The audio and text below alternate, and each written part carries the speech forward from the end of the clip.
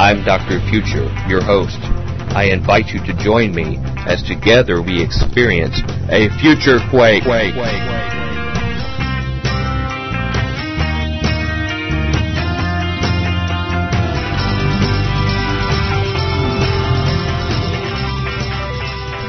Welcome to the Future Quake Show. I am your Ayatollah of rock and rolla, Dr. Future. Whoa, what the... And this is Tom Bionic, who doesn't have anything to do with rock and roll, but usually puts a middle name here and is just kind of blown away. Yeah? By what just happened. Thought I'd jazz it up a little bit here on Future Quake. Do you know where that reference comes from? That sounds like something that Little Richard would say. Well, close. The announcer for Humongous and the guys who were attacking the little oil derrick stand and the Road Warrior, when they were approached by the motorcycle gang outside, Humongous was... From one or two? The two, Road Warrior. Yeah, he was introduced as the Ayatollah of rock and rolla. I do remember that. Yeah, I do remember that. Yeah, so I thought that would be spiritually uplifting for our listeners. It's good to be back with you again this week. We have a few little specials this week. We hope you enjoyed Tom Horn last week and gave you some food for thought. And we got a couple special guests that are going to drop in to just update us, to hear from the horse's mouth, so you won't just hear us flapping our gums this week, to tell us about some special things that are going on here. And first of all, I'd just like to mention the thing that's nearer term for us is the prayer event at the National Religious Broadcasters Convention.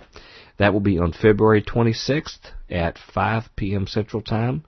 If you go to the front of FutureQuake.com, you will actually see right on the left-hand side there, you can click and actually download the prayer. You can take a look at it, see if you agree with any or all of it or want to do your own. If you want to know what we're going to be reciting outside the NRB meeting, and we mean outside, out in the cold. We're definitely not welcome in the place. Of course, we don't have the money to get in there. But we're going to pray to God, and we want God to do a special thing in our country.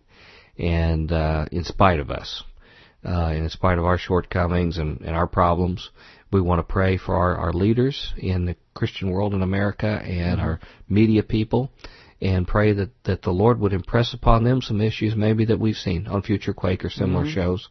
And we would like to have you, if you can come, if you're within a couple hours drive, join us there if you'd like to pray. It's not an event, it's not a meeting, it's Brother Tom and I praying.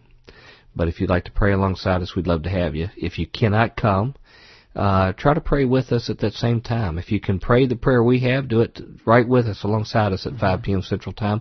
If not, do whatever you'd like. But we'd sure like to join together, unite together in prayer before God's throne, wherever we are. And by the way, just recorded a show with Derek Gilbert from PID Radio and View from the Bunker. And he'll be having that uploaded. He was very generous to give us time to talk about this event. Indeed, sir. And we had a new idea come out. We recorded this last night. I had mentioned about having him do a live Blog Talk Radio show where they would actually call into a phone that we would have on site there, cell phone, during the event. And not only did he think that was a good idea to do, but he said what he would try to do is see about linking it up to other people that have Blog Talk Radio shows where it would actually be daisy-chained simulcast. Sweet. Simulcast across Blog Talk Radio. So I think that would be really awesome. I think that'd be great. And who knows what the Lord might do through things like that. So, anyway, anything you want to add to that? You got it. You hit it out of the park. Okay, go to the sail over the fence. Go to the front of FutureQuake.com, and again, we'll love you there. Hopefully, we'll have our Future Quake flag. I'm waiting to have that finished so we can have that ready to foist above the Future Mobile out in the parking lot there at Opry Mills here in Nashville, Tennessee. And all of the logistical details are at the front of FutureQuake.com. Please pray about it. See if you might want to join us, be a part of something that the Lord might be a part of. Something else that the Lord's a part of is a conference coming up called the Politics of Religion Conference. We've been talking about it a little bit. There's a notice on the front of Future Quake. We'll both be speaking there, and a bunch of other Futurian guests and friends will be speaking. And the organizer, C.J. Hampton, who's putting this together at a great challenge, but he's going out on faith on it, we thought it'd be good to have him in to explain, maybe give some more details about it so you know who he is and what's going on, because we really want you to attend in Fort Wayne on April 1st and 2nd. So with no further ado, here is Brother C.J. Hampton talking about his ministry and the Politics of Religion Conference, and then we'll be right back here at Future Quake. We're back at Future Quake with Dr. Future. And Tom, no Verichip in my arm, question mark, bionic. Boy, I'm so glad to hear that, because I've been thinking about that today. You know, I've got this little spot on my shoulder. It really scares me. What brought Verichip up, I'd like to know? I just, one of the stories I have for later on in the news thing is a guy who had a Verichip. Everybody thought he was crazy. He's like, look, I got a Verichip in my arm. I don't know how it got there, but I found it with my little homemade X-ray device. All right. And everybody thought he was crazy, and it turns out not only was he right, but there were two. Okay. I didn't remember how he got it. Well, and that's totally unrelated to our guest that we have right now. A good friend of ours has dropped in to visit, I think for the first time on Future Quake. We have C.J. Hampton, who is many things, including the organizer of the upcoming The Politics of Religion Conference coming up. And I want to tell you, Mr. Hampton, it is an overdue pleasure to finally have you on the Future Quake show. Well, it's definitely an honor and a pleasure myself to be invited and to have a chance to talk with you and Tom. Well, I know you're coming under adverse circumstances there. You're right there in the part of the country that's getting hit with the mega blizzard of all time across there. And in fact, we're having a little audio issue here where we're having a hard time hearing you. I think we're recording okay. It's just a little hard on our audio monitor here. So if you could speak up a little bit if you can. And if you have trouble hearing us, let us know. But I think we have you as a captive audience, right? Aren't you sort of pretty much snowed in? You're not going nowhere, yeah. Yep, I'm here. Yeah, they must have that heart machine working overtime right now, generating this kind of stuff. I thought it wasn't. Isn't that supposed to like heat the atmosphere though, and not freeze it? Well, you know, they're blaming global warming for these snow blizzards, so it like has an opposite effect. Yeah. You know. Oh, interesting. It's like when they used to say in Vietnam that they had to, like, destroy the village to save it. Yeah, same kind of thing. Mm-hmm. Yeah. Yeah, you know. Hey, can I call you CJ? Certainly. Okay, CJ. We found this time was as good excuse as any to finally get around to arranging this, to have you join us here, and also to let our Futurians know about a very important conference that you have organized that will be held in the very near future. But to begin our discussions today, can you tell us just a real brief capsule about yourself and how you came to a saving faith in Jesus Christ? I know probably our listeners would like to know that. Oh, sure. Well, I was raised real conservative in a Baptist home, brought up going to church, twice on Sunday and Wednesday nights. Had a real good base for, grounding and learning Scripture, but I unfortunately was real hard-headed like a lot of young kids are, and, one thing I like to say is, I could probably pass any Sunday school test you threw in front of me, on a pop quiz or something, but it was all head knowledge. It was never really heart knowledge. And so then once I got out on my own, took a left-hand turn, got into some bad things, drugs, alcohol, various things, and just ended up at a real low point in my life where I finally realized that it wasn't just stuff that I needed to learn to keep other people happy and play the role, but it was actually something I really needed to understand and actually develop a true relationship with Christ. So at the low point where I was at, I kind of felt like God gave me the choice of finally letting go of me and delivering me to the consequences of the actions that I was doing, or I could come back to Him and He would help, teach me and guide me on the correct path. And so I finally broke down and decided that was what I wanted to do. And shortly after that, I met the woman that is now my wife, and it's just been a spiritual journey since then, growing closer to God and trying to be the best, husband, father, and leader I can be. When was that? How long ago did all that happen in your life? Let's see. This would have been about 7 years ago when I finally hit rock bottom and real deep into alcohol and a lot of different drugs and involved in a lot of that lifestyle and just hit a low point where I was just it's just kind of, I mean, I guess rock bottom's the only way really to describe it. Yeah. Yeah. You know, you wake up one day, you can't remember the last time you talked to anyone in your family, and you're like, oh man. You're so caught up in getting drunk and high all the time that you lose touch with reality, really. You just get into a routine of, you know, constant, you know, altered states of mind, and you literally lose touch with reality, and then it takes some kind of major bad event to happen to make you wake up, and you know they say that moment of clarity or whatever you want to call it, and so yeah, once I hit that, it wasn't like a Saul to Paul instant. Yeah. A change for me. It was at first, I think that the biggest key was just the acknowledgement that I needed to change, and that I couldn't do it on my own. Mm-hmm. And then a lot of it too was wanting to not just be with my wife in some sort of, like, at the time she was my girlfriend, and just sort of casual relationship, really wanting to develop into you know, a serious relationship, and knowing that the life I was leading at that time, it wasn't going to happen. And so it was a real slow process for me trying to get cleaned up, and, you know, and in a lot of ways, even now, there's still things in my life that I need to get cleaned out, and, you know, it's just a constant gradual journey from then until now of, you know, asking God for conviction, and then, you know, repenting of it, trying to change course, and, you know, keep working towards a better path and a better understanding of Christ. You know, it's a shame that nobody in our audience can relate to your testimony at all. I'm sure nobody's ever been down a path like you've had. Now, you're out of the Fort Wayne area, correct? Yes. General area? As of the last 4.5 years, yes. Okay.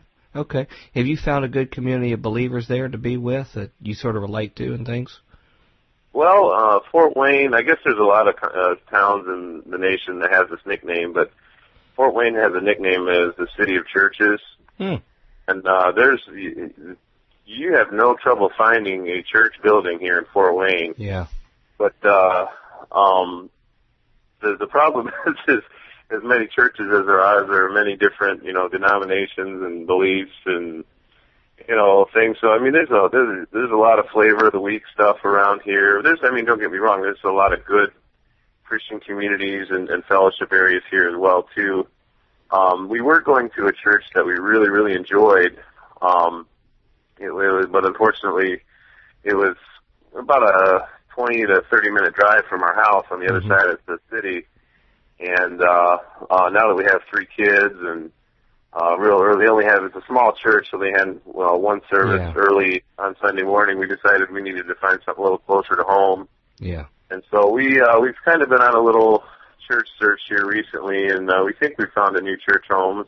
It's kind of a bigger church than what we're used to, but I really enjoy it because they actually open up the Bible on a Sunday morning service and don't just take something out of context and create a doctrine around it. They actually try and preach what the Bible says, and they have a wonderful children's program for our kids and everything, so we're excited. Well, you're always welcome to join us. It's just a brief 5.5, 6 hour drive for you one way. Come on down. I made that drive one time to go to church with you guys. Yeah. We'd enjoy having you. Hey, I want to ask about another part of your Christian life. You decided some time ago to join the ranks of, I guess what we coin alternative Christian media, and you started your own podcast on the Revelations Radio Network. Can you tell us about it and what inspired you to start it and its purpose? Well, that all started a little over 2 years ago. I, at that time, was still in the, I made my commitment to Christ. My family had just moved to Indiana. Well, not just, but within the relative time, within a year or so, I just moved to Indiana, and I finally decided that if I was going to be a Christian, that I needed to actually know what I believe and not just believe what a preacher in a pulpit tells me I should be believing. So I finally decided I needed to read my Bible, I needed to study up, and on my job, even though my job that I do is very busy, I work by myself for 8 to 10 hours a shift, and so I decided to start filling up my iPod with Bible studies and podcasts, and at that time I didn't even know what a podcast was. But so I was like trying to figure out how to work these newfangled contraptions and put music and stuff onto an iPod, because I didn't, MP3, what is that? Like, I'm so computer illiterate, it's not funny. And so I just got on Google and I typed in Revelations. And, looking for, it's because I was trying to find something that would draw my interest into reading the Bible, and I always had a fascination with prophecy and with the Revelation. And one of the first things that came up was this podcast called Salvation Revelation by a guy named Frank Lordy. Oh, and so I started downloading and listening to his shows, and very shortly after that is when he organized the Revelations Radio Network. And through that, I was able to start listening to Nowhere to Run with Chris White, who I'm sure every Futurian is very aware of his work. And then through, all the different hosts that became associated with that. And I just felt like with 8 hours a day of just filling my mind with the Word, with different studies and different things, I just felt this tugging, like, God was telling me, you could do this. This is something that if you sat down and just allowed me to work through you, this is something you could do. And so I thought it was like, okay, after, 6 months, maybe a year of listening to Revelations Radio, I got a hold of Frank and Chris separately, and I was like, hey, I don't know how to do any of this. I barely know how to push the power button on my computer. How difficult is it to learn how to record and edit and do all this stuff? And so over the course of the next 2 or 3 months, they were very patient with me and my bazillion emails a day saying, hey, I screwed this up. How do I do this? Yeah. And, never once did they say, hey, quit bugging me, or hey, come on, right. You can't figure this out by now. They were so patient with me, and so big thanks to Frank Lordy and Chris White for that. And so finally learning how to do it, I finally figured out how to put it all together and upload it to a website, and I was like, okay, now I got all the technical stuff down. What direction do I want to take with this? And so it's weird, because if you look through all the different titles from all my past shows, there's really no, direction where it follows any sort of sense.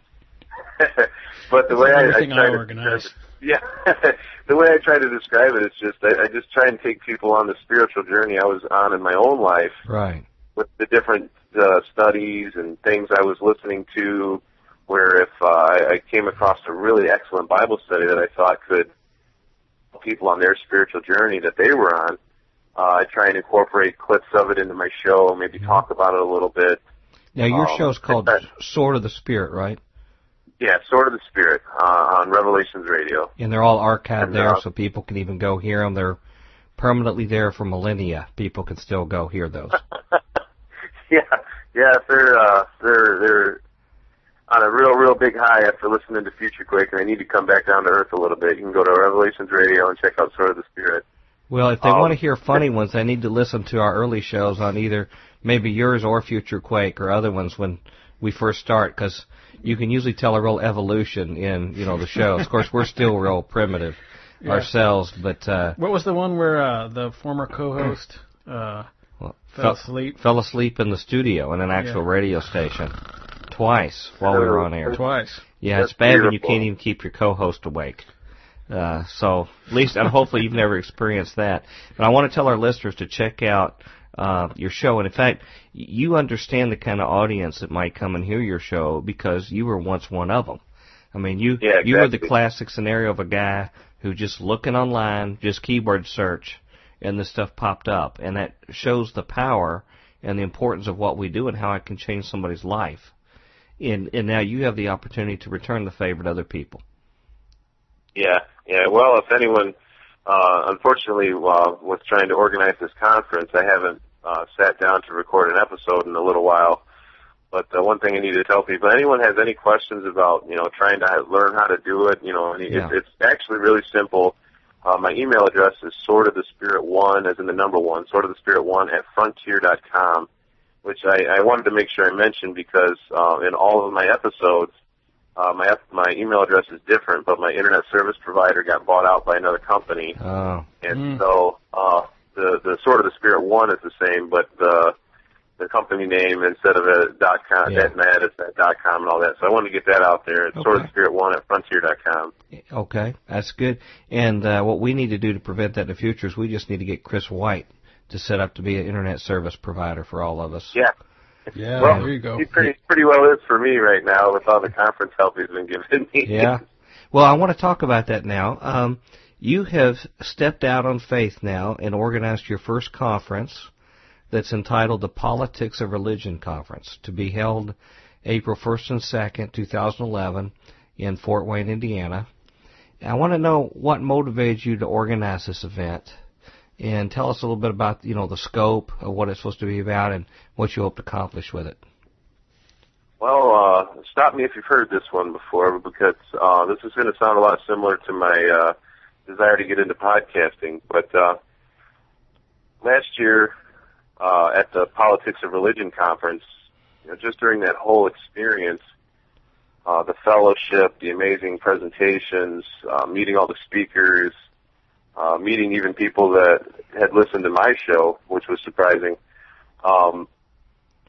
It was just an amazing event that I think everyone there, in some way, shape, or form, grew in their spiritual walk, even if it was just with the knowledge of knowing that there's other like-minded believers out there that really understand the truth of the world we live in. And it's not just the pretty pictures that TV tries to paint to you through mass media and different things. And that whole time I was there, I felt like that little kick in the back of my head where God was like, this is something you could do. And I was like, no way. And, so I mean, it just, just trying to digest all the information and the experiences from that concert after I got back home, I was just really, really amazed at the job that Tom Dunn did in putting that together, and just inspired and thought, well, maybe someday that's something I might like to try and do.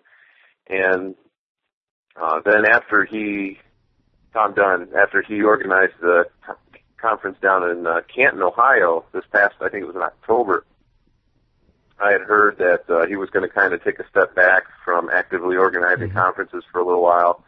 He's taken a more active role of leadership in his church, and so there weren't really any opportunities that I was aware of for any sort of conference in this area of the country coming up for people that really, really enjoyed the Last Days conference. There was a lot of people that were kind of bummed and down and out because they were really hoping to have something to go to again this spring.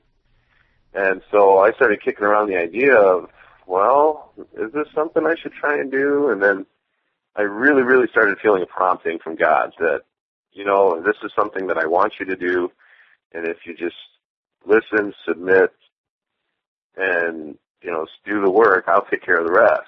And so I was like, okay, is this something that I'm trying to do out of my own ego? Is this something, because if I decided that I wanted to do it, I wanted it to be for God. I didn't want it to be about me in any way, shape, or form. And so that's when I called our good buddy Tom Bionic here, who since the Last Days conference I've gotten to be pretty good friends with. And I just laid out my idea to him, and I said, what do you think? And Tom said, well, instead of just saying yes or no right now, why don't we pray over it? So we prayed about it over the phone, got back with each other in a couple of days to see how we felt, and we both definitely felt that it was something that God was prompting me to do. And so that was the start of it. That was the organization of, okay, I'm going to start sending out emails, see who I can get interested. And it was really the idea of it was there right from the beginning, with the idea of wanting to get people to sit down and really see what God's Word has to say about politics, about government, and how it's not what a lot of the talking heads on conservative radio stations, media, and stuff are telling us it is. Mm-hmm. And so more than anything, that's, for me, the main goal of the conference is just to get people to turn off the TV, put down the magazine, put down the newspaper, and open up the Word. Now, do you know of any other conference that you're aware of that is really tackling the kind of topics you're tackling at this conference? Well, unfortunately, yes. Let me see if I have it up here on the computer. Earlier this week, I got an email from Derek Gilbert from over at PID Radio, and he was said, man, this conference is so timely and so such a great thing that you're doing. because there's an event, a big conference, literally the following weekend after the conference that I'm putting on, called The Awakening. Right. And they're going to have a lot of the upper-level kingdom theology, dominionist organization there with a lot of heavy hitters politically. And big money. And, yeah, kind of the opposite of what I'm putting together. Not a whole lot of money. Yeah. But I think the information we bring is much more important than what they're going to be spewing there. So. Well, you know, those things have gone on where they're basically selling a popular message that makes people feel good and energizes, and it's all about power. It's about taking over and getting other people to do what we want. Whereas the people you have speaking at your conference and the general theme that I'm picking up is information that's not the kind of rah-rah cheery stuff that you hear in church or the 4th of July conference, 4th of July services in church where everybody's just waving the flag and saying how great we are and everything good and Jesus is an American and everything that we do is great. Yeah, Jesus. You're actually bringing people who love the Bible, love Jesus, who are Bible students, who say that a God's eye view of politics and of America can be quite a different thing than what we hear. And it's not necessarily a conservative or liberal kind of thing. It's sort of a false duality. It's really an understanding of the spiritual powers that are involved. And it really does change when you look at the kingdom of God versus the kingdom of men. And it contrasts quite a bit, doesn't it, from the political involvement we have of other evangelical Christians today. Yeah, well, that's the thing. One thing I want to let people know is that I am absolutely not against America. I'm not anti-government. I'm not, against our way of life. I'm very thankful to be an American, to have the freedom to discuss things like this without the fear of persecution. But at the same time, I think that the power elite, however you want to label it, knowing that how Christians are, very generally here, not, individually labeling people, but just, they tend to be more conservative, more patriotic, love their country. And so I think because of that, they tend to use that against us in trying to sway us as a voting bloc and just to keep the machine running, keep the same people in power, the same policies in place. And so I guess one of the things I want people to realize is we're citizens of heaven who happen to live in America, and we need to view ourselves that way instead of, God equals America, America is God, which, may be a little too blunt or, aggressive, but, unfortunately I think it's tending that way. Right. Well, what'll happen is people come to your conference, they're not going to hear ditto heads, where everybody hears what makes everybody feel good. They're going to be challenged, and they're going to be challenged out of Scripture and reality, and they're going to have to sort of compare their walk with Christ versus what our culture says, and even church culture says, and see if they really hold up. And I just think that's a very, very useful thing you're offering. As far as the scope of it, can you tell us the speakers that you have, and just, I know we're getting late in our discussion here, but if you can give us just a real quick rundown of your speakers, and if you know a topic that they're going to talk about.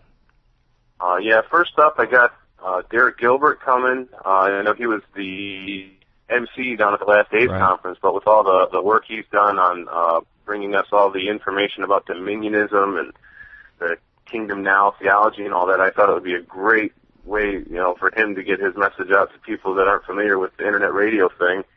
And so Derek Gilbert's going to be there, giving us a presentation called We Shall Ascend about the dangers of dominionism. Chris Pinto is on board. He's going to be there giving his Hidden Faith of the Founding Fathers presentation. He sent me an email a little while ago saying that he's come across some more information that he's excited to present since he's released the DVD of the same title that he's going to save for the conference. So I'm excited about that. Of course, we got you, Dr. Future, coming to give a presentation on the historical lessons we should have learned from the separation of church and state. And by the way, this has been an excuse for me to dig into that a lot, and I'm learning a lot of stuff myself beyond what I thought I knew, and I don't know if it'll matter to anybody else there, but it's uncovered some things with me that help me understand other parts of my faith, more basic things as a part of researching this. And so this has been very instructive, although it's a ton of work because the topic is such a deep thing, historically and scripturally. But, this was a good excuse to focus on something that was overdue. So I just want to thank you for that, although you made my work infinitely harder with a topic like this. Hasn't been much free time. But yeah, I'm going to be talking about the concept of the separation of church and state, which most people in the evangelical world have a tremendous distrust for that, because they think most people have a certain agenda that's anti-Christian when they mention that. And I'm going to try to go straight from Scripture on the concepts of the kingdom of heaven and the kingdom of men and the proper role of civil government and a little bit of history. And when you look at a little history of the church, it's very eye-opening on this topic. So proceed. Who else have you got? Oh, we got my good buddy here, Tom Bionic, coming to give 2 presentations. He's going to be giving a presentation on the history of false flag events, false flag terror, however you want to label that topic, from 1950 to the present. I don't know, Tom, did you want to talk about that a little bit just to give people a better idea? Earlier, Dr. Future, you mentioned there wouldn't be a lot of ditto head like feel-good stuff. Yeah. This is, I'll say that this is some of the hardest stuff that I've ever read. I'll give you a couple of examples. In the 1980s, the CIA / NATO, there was an organization called SACEUR, SACUEUR, and basically it was run by the CIA, and it was all the other heads of the intelligence services of NATO. They sent Green Berets into a supermarket in Belgium to shoot it up, to shoot random people. 25 folks died there because Belgium was swinging towards a sort of loose communism. They couldn't have that. So in an effort to get people, the populace at large, to swing back, they shot up this place. Well, wait a minute. I thought if it's against communism, anything goes. Apparently I thought that was okay, since God was on our side. Because in '68, there was a coup in Italy, which I'll be covering a little bit more in depth, where they, under the guise of a May Day, under the guise of a parade, they brought all these tanks and stuff into downtown Rome and forced people out of the government, out of the power-sharing government that was in place. Later on, a couple of months later, they kidnapped a bunch of people and sent them all to Sardinia and tortured them all. All under sort of CIA direction, basically. Wow. Yep. Wow. And this isn't me making it up or hearsay. This is the people who did it. Well, I'm just glad God is on our side. Yeah. Because otherwise, that would fall squarely under the justice and rightiousness has not been done. Right. Because I heard that in the 4th of July service. Pleading the fatherless, the case of the fatherless, or granting mercy, anything like that. Yeah. Hey, CJ, when you were a kid growing up in Baptist church, like I did you, when you all had your Bible school or 4th of July, did you have the American flag in your sanctuary? Usually for vacation Bible school, like in the summer, we would say the pledge to the American flag, the pledge to the Christian flag, and the pledge to the Bible. Right. And those last two you always had to stumble through because nobody ever knew them, exact, we'd have the pledge to the flag and have the flag in there most of the time along with the Christian flag. I didn't grow up in that culture, so I hear that and it just stuns me. Yeah. I feel like I've been shocked by something that shocks you. I don't know. CJ, I wish we had extra time in this conference because I'd love to bring a copy of a movie I got from the early 70s called If Footmen Tire You, What Will Horses Do? That it actually demonstrates what would happen if Fidel Castro and the communists took over America, and it shows them going after all the people in the churches here. So, right now we have a new threat. We've replaced communism with a new threat, and so it never fails. We always have a new enemy, just like 1984. But your conference is going to be going in a completely different direction. I know we're getting late here. Can you just give us a quick rundown of your remaining speakers? Sure. Well, real quick, Tom Bionic here. He's also going to be doing his sleep paralysis presentation again. Okay. That's another uplifting one. Yeah. Yeah, very uplifting. Chris White, who most people know from Nowhere to Run and all the awesome debunkumentaries and YouTube videos he's put together. He's coming to give a presentation on Matthew 24. Not necessarily a verse-by-verse teaching of it, but just going through it and a warning of people to not get your feet set in stone on like a single interpretation because of the very real possibility for deception that is in that. Yeah. Andrew Hoffman, our buddy Andrew Hoffman, author of New World Order and the Eugenics Wars, Christian Perspective, he's going to be there, and he's giving 2 presentations. He's giving the eugenics presentation, and he's also giving a new presentation from a lot of his new work and his new website on mass propaganda. Mm-hmm. So I'm looking forward to that. And lastly, we have Russ Dizdar, who's coming to give kind of a 2-part presentation called Future Politics and the Government That Ends the World. Wow. So there's another one of those uplifting ones that you were talking about there. Yeah. Well, it sounds like you have a magnificent 7 of people you have structured there to give everything that you don't hear in any other kind of Christian conference that has political overtones. Everything that doesn't make the cut anywhere else is suddenly focused on in this particular event. Now, it's on April 1st and April 2nd, right? Yeah, Friday evening, April 1st. Registration starts around 5. Okay. When people purchase a reservation or a ticket for the conference, you don't get an actual ticket. You just need to bring a photo ID to match up with your name and the state you're from. And then the conference starts at 6 on Friday evening, goes through Friday evening, and then all day Saturday starts at 8 in the morning and goes all the way through the panel discussion in the evening after dinner. And I haven't really put a time limit on that. It's just whenever we feel enough is enough of that, we'll kind of just call it quits. But real quick, I also wanted to add that with the reservation for the conference, it does include 2 catered meals on Saturday, a lunch and a dinner. It's going to be some great food, some great time of fellowship, and I wanted to make sure and share that with people too, because that was one of the things that I really, really enjoyed from the last day's conference was the fellowship with all you guys down there during meals. Yeah, and we'll have plenty of time to do that. I'm not going to eat for like 4 days, so I get get your money's worth. Fill. But it's a wonderful venue there. It's a Holiday Inn Express, is that right? No, it's just a regular. It's a full service Holiday Inn. Oh, okay. Okay. Well, I saw it's a big room that you got. Got plenty of room for everybody who's listening to us. And there's a real big entry way outside the banquet hall where the actual conference is going to be. So there's going to be plenty of space for Andrew to have his book there available for people, for Chris Pinto to sell his DVDs. So it's just going to be a great venue, a great place, and I'm really looking forward to it. Great. And to go sign up for it, which I recommend every one of our listeners do, they need to go to thepoliticsofreligion.com. Is that correct? Yep, that's correct. Thepoliticsofreligion.com.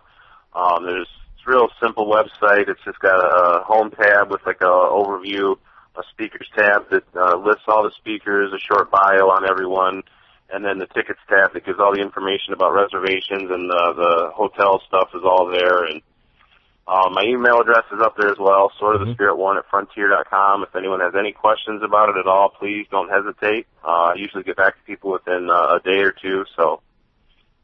Okay. Yeah. Well, we've got we'll have that link here with the show. We also have your really fancy graphic that I guess Sharon Gilbert put together. That is a cool poster. Yeah, and that's right on the front of FutureQuake.com. You can't miss it. On the right side there, the Politics of Religion. Just click on that, and it'll go right to the site. Please register early if you can, so CJ can get a good feel of how many are coming. One more thing I forgot I should add. Just recently in the meeting with the manager at the hotel, they have with the rooms that they've given us a group discount on and everything, there's a block on the rooms until March 18th.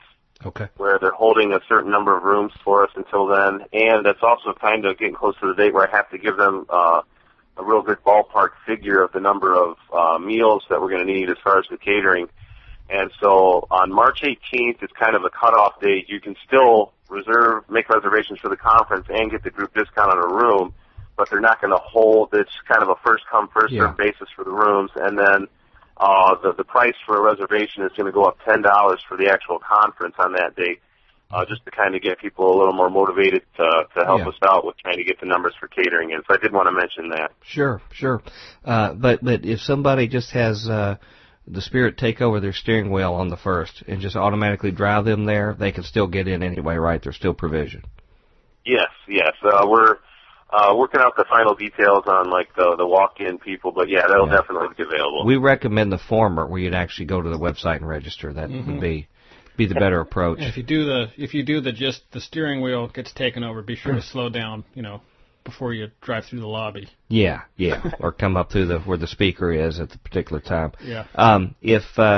If anybody's going up I-65 or up toward Fort Wayne from Indianapolis, the Future Mobile will be heading out that Friday morning, the 1st. So if you see a convoy rolling through the night. If you see the Future Mobile heading down the road, just fall in behind or head. We can do the rocking chair. I think there's going to be a couple of folks with us. We do. We have a convoy from Nashville that's coming, of actual people coming to the conference, and we'd love all of our listeners to just file in, join in. If you want your picture made in front of the Future Mobile, that would be fine. Or you can have it with the fancy pants people who are giving 2 presentations there. They're probably the in-demand people at the conference, not the single presenters. It's funny you were talking about how your work was like infinitely harder. I have take what's infinitely harder times 2. Yeah, well, you're the headliner, so that's what happens. Yeah. CJ, in closing here, what do you hope to accomplish with this? What do you want to happen to people after this for all the efforts you went to? Well, a couple of broad ones would be, just to, have their eyes opened to understand that just because you may be a right-wing or a left-wing person and you tend to watch more right-wing or left-wing media or whatever, that doesn't mean that should define how you think or how you believe. That just because you're told something in a history lesson doesn't mean that that's what history was. That the truth is out there. There is real truth, but sometimes you have to hunt around for it. It's not just going to be handed to you in a 20-second bullet point on a show or a radio program. That I want people to open their minds and be honest, intellectually and with their beliefs. And my absolute main goal for this conference is to get people to open their Bible and have God speak to them through His Word. There's nothing in the Word that God didn't put there to prepare us for any situation, including government and politics. So right. I think that needs to be our number one source of wisdom, even in the arena of politics. And I guess that's more than anything, is just get people back in the Word. Well, and these political pundits, you're on TV, left and right, their whole thing is to divide us and to make us into 2 camps, and the Word of God unites. And the Word of God, it doesn't have anything to sell. It's not anything for money. It doesn't have any other kind of hidden agenda other than to make us all one under Christ, wherever we come from. And I sure hope that's what happens. CJ, I want to thank you so much for joining us. We'll have the link to thepoliticsofreligion.com. There where people can go sign up. We look forward to meeting our Futurians there. And I suspect you're probably finding even some people far away that are planning to come. Well, the reservations are starting to pick up a little bit right now. There is a limit, well, I don't want to say a limit, but there is like a cap on the number of people I can take, but we're nowhere near that yet. So keep on signing up. And, so far we got 5 states represented. Okay. And I expect that will increase dramatically, just like the last day's conference when we get really close to the event itself. So, CJ, I want to thank you so much for following the Lord and what He's led you to do and stepping out on faith. I know it's a little scary at times, particularly when you're having to put cash on the barrelhead to reserve a lot of this stuff, and that's why it'd be great for our Futurians to step up and support you. And it's a very, very nominal charge, and it has meals included, and you're going to see a lot of people that you just hear about on the radio and get to meet them there, ask them questions, and fellowship with other believers. So, CJ, if there's anything else we can do, let us know between now and when we see you here in a couple months. Well, there's one major thing. Okay. Always keep praying about it. All right. Yeah. Well, Right if all else fails, we'll pray. How about that? And after all of our great reasoning, we'll get down to praying itself too. So, and that goes for all of our listeners. Pray for this conference. Pray for CJ. Pray for the speakers, and pray that some people there that need to hear from God will hear from God, and that includes us too. So, CJ, we're going to go. Thank you again so much for being with us today. Oh, thank you. I really appreciate the opportunity. And hang on there on that blizzard and come back. We'd like to have a little longer visit to talk with you, okay? Certainly, anytime. Okay. We take care and God bless. Okay. That was great having CJ. I think it's his first time on our show, isn't it? Yep. It's first time here, but when you put on a cool conference and ask me to speak, it's got to be cooler. He did that to buy his way on Future Quake, I bet. It's great to have him here. I hope he comes back for a longer visit. He's been faithful. He's always been a great supporter of ours. Always been a real encourager. I enjoy talking with him in all forms. And go over to Sword of the Spirit, his show. They're all archived. I think there's like 56 shows archived over at the Revelations Radio Network site. If you go to revelationsradionetwork.com, and they're all there. You can download, or iTunes, or different podcast feeds. We have one other person we want to bring in a little bit about something else we got going on.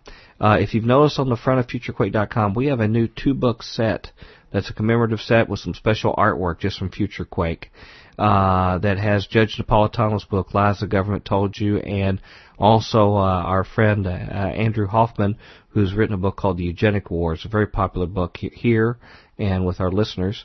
And we thought this would be another good time to bring in Andrew. We haven't had him back since we had him back to review the book. He's a dear friend of ours. So here is Andrew Hoffman, author of The New World Order and the Eugenics Wars, A Christian Perspective, to update us a little bit on what's going on with him, and we'll be back here at Future Quake. We're back at the Future Quake Show with Dr. Future. And Tom, driving the convoy of truth, bionic. Yeah, but are you like the back door, front door, or the rocking chair? I think I'm rubber ducky. Yeah. Well, this is your bear in the air, Dr. Future, with a good friend of ours dropping in today. His name was dropped in our earlier discussion with C.J. Hampton. Mr. Andrew Hoffman, who is the author of The New World Order and Eugenics Wars, A Christian Perspective. And I just want to tell you, Mr. Hoffman, it is great to have you back to the Future Quake radio show. I'm glad to be back. Thanks for having me. Well, you know, most people refuse a second visit, so we're glad somebody didn't reject us for once. Technically. Yeah, I guess technically. Yeah. You're right. This is trio. He'll be getting into that 5-timer club before we know it here with all the privileges that come with it. You know, we originally had you on the show to discuss your groundbreaking book, The New World Order and the Eugenics Wars, A Christian Perspective.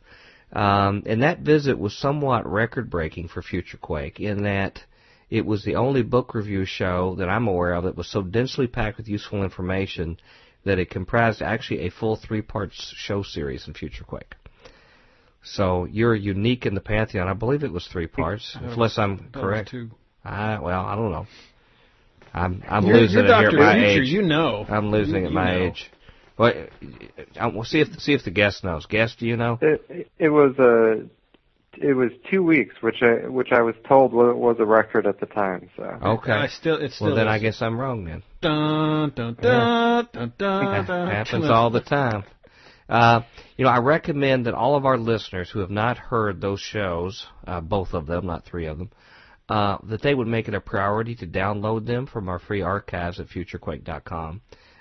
They are some classic shows, and you will suddenly get a reason and a feeling for why you should have that book in your possession. But for those who are not familiar with you or your work, Mr. Hoffman, could you give us a very quick capsule about who you are and even how you became to be a follower of Christ? Okay, sure. I grew up in the state of Oregon. Christian parents, just went to a kind of a regular Baptist church, and went to school down in Arizona at Grand Canyon University.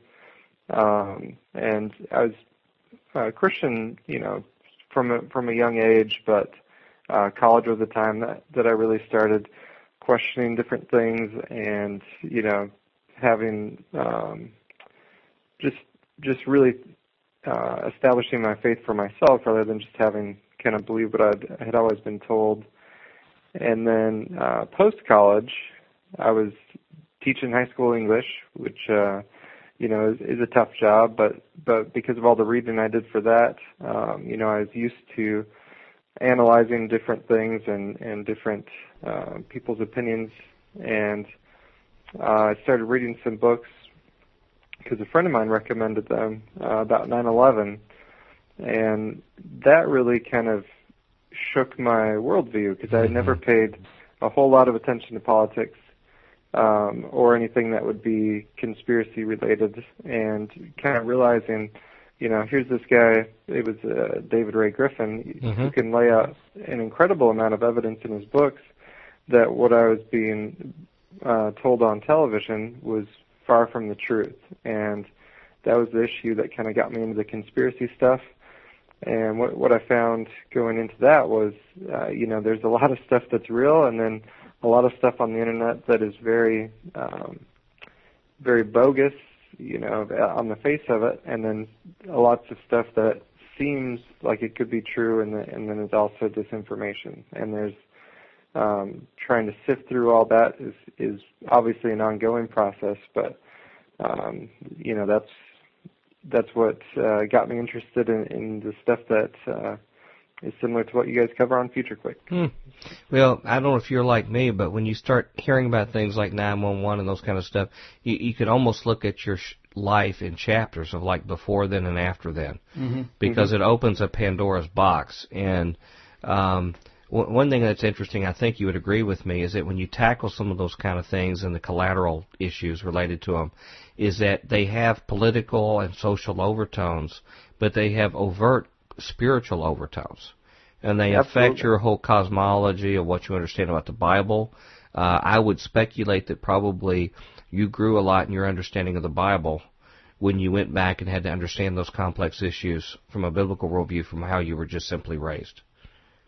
Absolutely. And one of the things that I found is that, you can read Old Testament, minor prophets or whoever, the books that are called the minor prophets, and you can find out a lot more about how society really works than by watching the evening news. There's nothing new under the sun. It's kind of the same things that are played out over and over again. And it's, the Bible's got it figured out all along, and it's kind of up to Christians to figure out, how does God view these things? And it's not how do we view them, but what's kind of the biblical lens on what's going on around us. One thing curious about the prophets is that as of today, I don't think they have anything to sell us. There's no real financial incentive they have for their message. I guess there wasn't any then either. It's interesting that, whenever they wanted to find a real prophet, they had to go, find him in a cave or something somewhere and bring him in. But all the false prophets were always right there in the king's courts, and I'm sure eating all of his food and everything else. So, the false prophets are always easy for the political power structure to find. So do you think that a lot of those false prophets work for places like the Institute for Hebrew Future or the Competitive Institute of, ancient Israel, or, those kind of pundits we have on the 24-hour talk radio? Well, they were the ones that were saying, "O King, live forever," and yes, you'll be successful in this battle, and anything you do is perfect, and everything else. So, it was a great statement I found in a book that I was reading that, if you're looking for the voice of God in the Old Testament, it 99% of the time comes through a prophet. And most of the time the prophet is opposed to something that the king is doing. And it's not a situation where the prophet is representing the needs of the people. The prophets usually, the people are usually following right along with the king. It's the prophet that's representing that God has a problem with what's going on. So the prophet ruins it for everybody, the king and the people. Right. Yeah. We don't have time to go into a lot of details about your book. But I recommend that our listeners, again, go back in our archives and listen to your show to get into the details. But can you give us a very quick summary of the premise of the book that you wrote and why you wrote it? Sure. The book is called The New World Order and the Eugenics Wars, A Christian Perspective. And basically it was a learning process for me, and I was just trying to write down what I thought was good information and, not contradictory to the Bible, and kind of point out, good places where it comes from, and also point out some disinformation and some stuff that I think is, on a spiritual level is placed there to lead people directly away from God. And I wanted to kind of show that there can be a Christian view of the conspiracy world, even though, unfortunately, lots of it is kind of wrapped up in the New Age garbage that's out there. So, and the issues I cover, I kind of go through, different issues in the Bible and stuff people have pointed out, kind of interesting stuff in the Old Testament, and then I also cover the issue of eugenics. Obviously, it's part of the title. It's a fairly large section of the book. False flag terrorism, basically all the stuff that people who listen to Future Quake have probably checked out on the internet and so forth. It only took us like 500 or 600 hours of audio to cover, and you cover it in about 143 pages of book, something like that. Of course, you make up for it with a very expressive cover on the front of your book, so it tells you a lot right on that cover on the front. I actually have a friend, a coworker that I gave that book to, and I gave them an extra copy. For our listeners, Mr. Hoffman was nice enough to give me a couple extra copies of his book, and I pass them out to different people. And mostly they don't read them and give them back to me. I was like, this is too weird. Yeah. But I do give them to people, and some of them do read them, and, that really changes their worldview. I gave a coworker of mine a copy of that book, and they had it for like 6 months, and I said, have you read it? And they said, no, but I want to.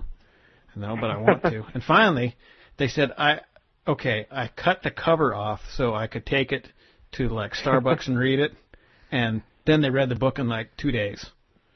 Nice. Isn't that amazing? Yeah, and then they said, I haven't slept in like 3 days. Wow. Well, boy, that's a lot of comforting words you're getting them. You're not quite in Joel Osteen territory with this kind of record. Wait till you see the book that I'm going to write. You're sounding more like Elijah, Andrew, putting out this kind of material instead of like Joel Osteen or Well, the best life now. Come on. Yeah. Yeah. The cover. I could have put some nice smiling face on the cover, but I didn't go with that. But the cover. It's not the only time it's been cut off. I think my aunt cut it off before she would have it around the house. She didn't want her children scared by it. So. Well, has there been a lot of book burnings of it? Do you know? Have they had events like that? No, I don't think there's enough copies out there to justify the burning, but hopefully. Well, in the future. I have an idea. Maybe if we would announce a book burning of your book, that might be one of the best things to publicize it. No, I thought I saw it on eBay for like $200. Oh, is that right? $210 or something like that, didn't I? Well, I just thought if we announced it that it was such a dangerous book it needed to be burned, that'd be sort of an indirect way of promoting the book. That's a good idea, yeah. Just trying to think out of the box, some ways to do it. Speaking of impact of your book, what have been reports that you have heard about the impact of the book being out and feedback you've gotten since it was released?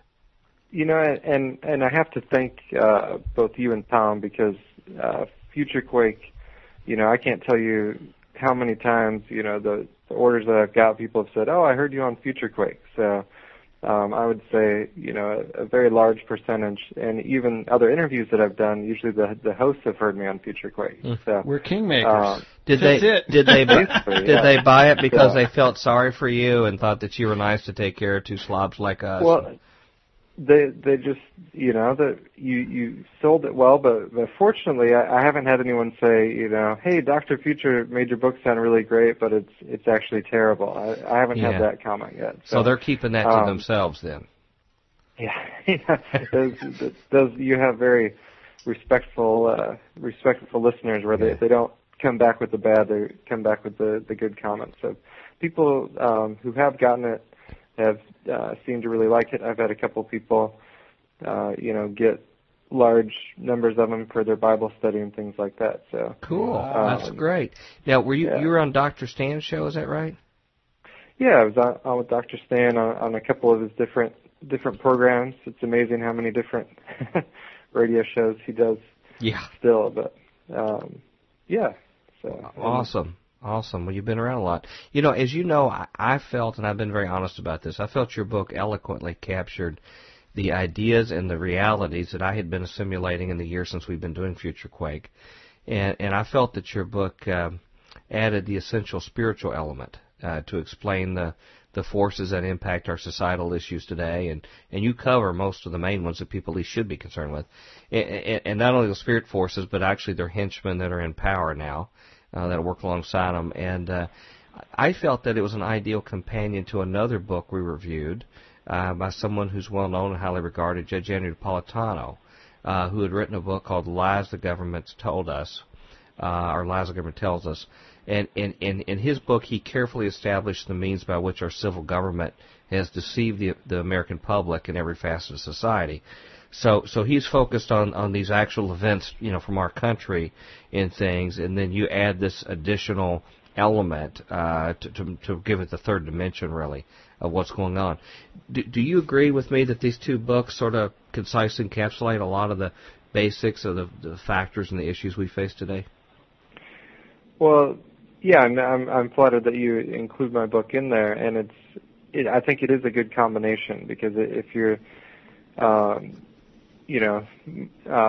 wife and I were out to lunch with her parents and a friend of theirs, and they were discussing the Egypt situation and things, and it just seems so overwhelming to try to get someone from where they're at, who's a good Christian guy, but is kind of on the Fox News version of reality, to try to get them to look at things differently.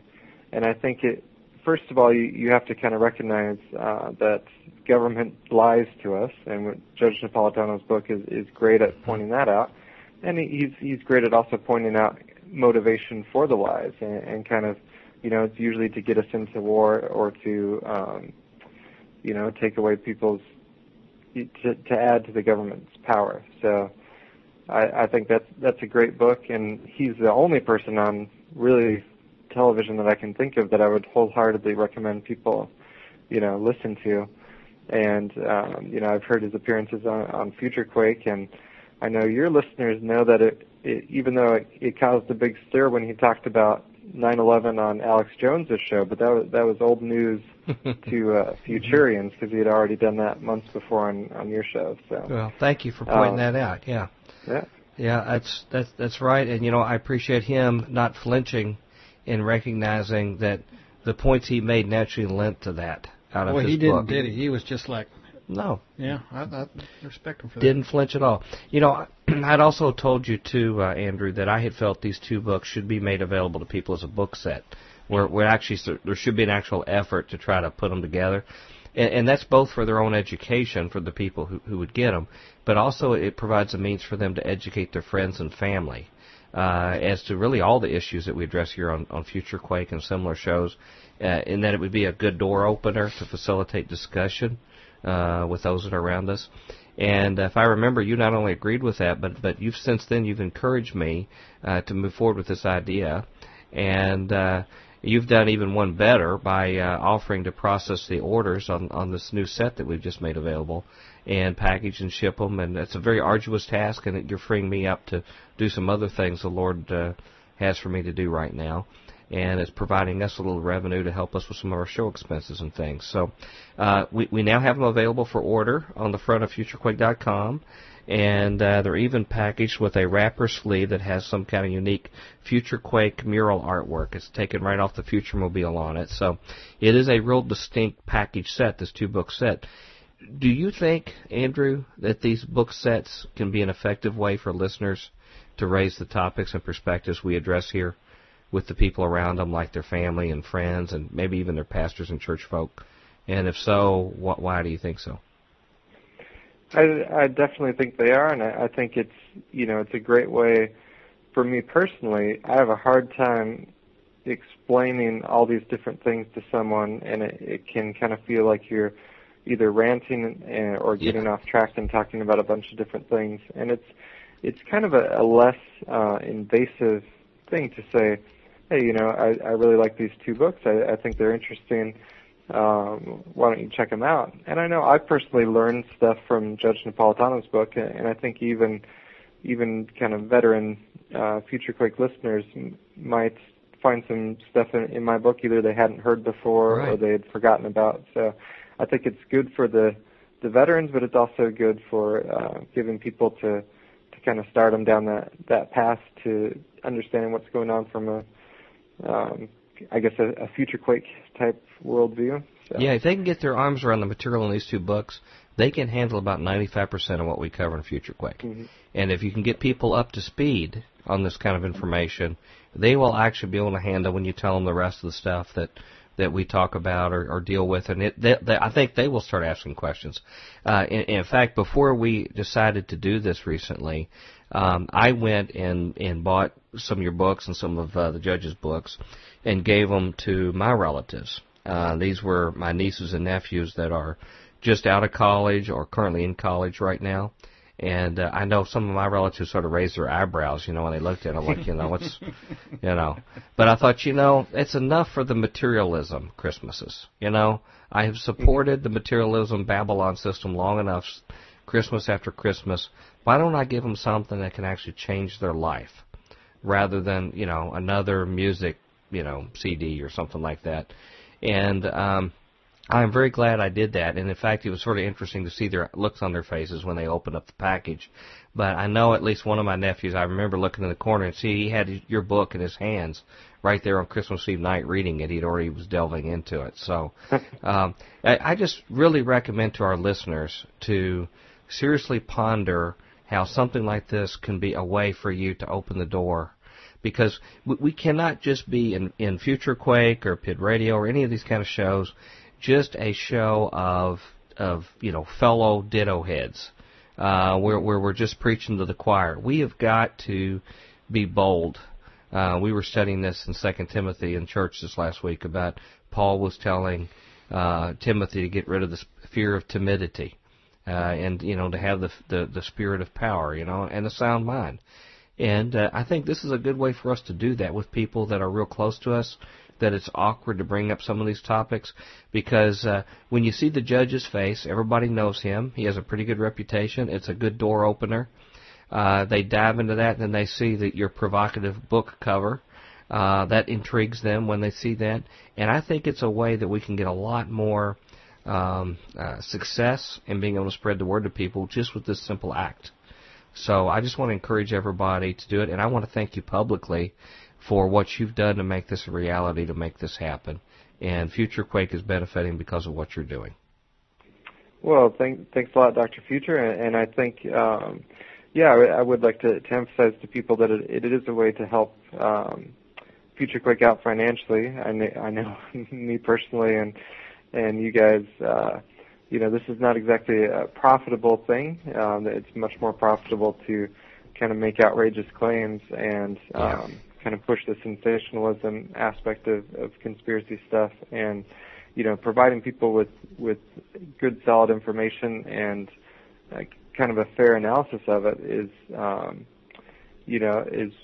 kind of a lonelier road. Yep. And I think, and I can speak for myself, and I've heard other Future Quake guests say the same thing, that I've never, in being on other shows and stuff, had the host as well prepared, and I know that takes a lot of time and effort on your part as far as actually reading the material and going preparing questions for the guest, and that's something that really comes across in the podcast as being much more informative, where most of the times it's, oh yeah, I took a look at a couple of pages in your book and it has eugenics in the title, so why don't you talk about eugenics for a half an hour? So it's we appreciate what you're doing, and the Future Quake book set, it's a portion of that does go to help Future Quake defray some of the expenses.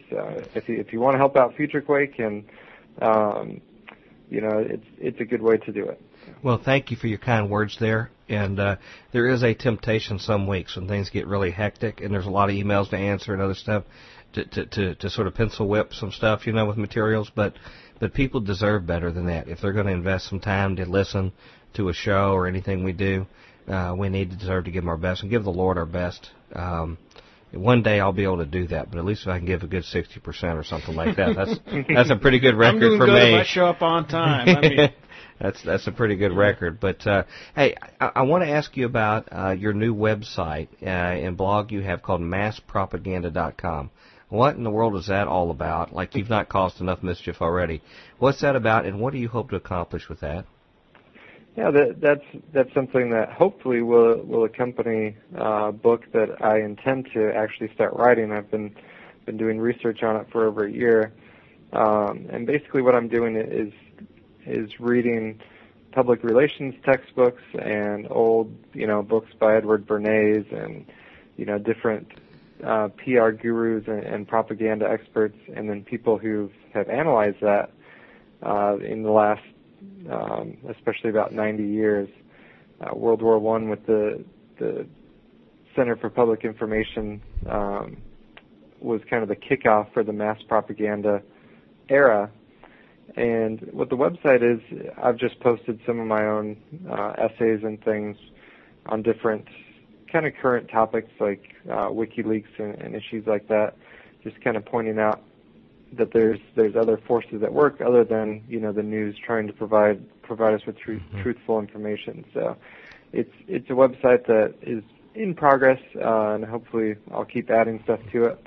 And just kind of to be honest with people out there, when we see comments on websites, or if you email Dr. Future about listening to the show, that's kind of the stuff that encourages those of us that are involved in this work to keep going. So to keep those emails and comments coming, and it's basically the topic is propaganda, and I'm trying to show how this false media reality is created. What techniques are used, and then hopefully by doing that, people will better be able to see what's actually going on, and we kind of help each other through that process. So. You are probably one of the most dangerous guests we have on Future Quake, from me personally, because you're always like a step ahead of me from what my interests are, and you're always like in your other book you wrote, that these were all leads, information that was of concern to me, and I'm like a tortoise in putting the stuff together on paper, and you actually got the job done and got information out there. And this is another issue that really has fascinated me, the mass propaganda, because it is really much more powerful than guns, more powerful than any kind of armies, is the way that our minds have really been co-opted, and I hate to say even in the church. Even though we have the Holy Spirit in our lives, we have allowed mass propaganda. And I don't know if part of not being an agrarian society anymore, where you're out by yourself, thinking on your own while you're fixing fences and things, and now we're in large groups and we're all getting the same information at the same time, if that's part of it or what. But this whole thing is something that really needs to be a priority. And again, you beat me to the punch. You're doing something about it, and I'm glad the Lord at least has you to be able to get the job done and get it out there. So I'm just pleased. And the biggest compliment I can pay you, Andrew, is that one of our dear friends here on the show, Robert Hyde, thinks that you are the man. And I'm still waiting for that recognition. After 30 years of knowing him, I've never gotten that. So you've come in out of the blue and swept him off his feet. And he really appreciates your post at Sycamore 3. And I enjoy his blog there at Sycamore 3, and he's been nice enough to post stuff and kind of invite me to post, and that motivates me to write a little bit more. So I appreciate him as well. So. Well, when people read your material, what they're going to find is a mature, Christ-centered, biblical-centered, but very, very well-read perspective on whatever you write on, even if you're just writing on your favorite dessert. It's going to have all those features. What are, getting here toward the end here, what are some perspectives you have on some issues that have really been on your mind since you last visited us, and some of your most recent thoughts that you want our listeners to hear before we close? Yeah, there's a lot of it's, related to the public relations thing and propaganda, because that's kind of where my reading has been focused. And I think there's a couple, and you kind of touched on it as far as moving away from agrarian society. I think when the first big change was industrialization, and that kind of took fathers away from the family for the most part and into factories and what have you.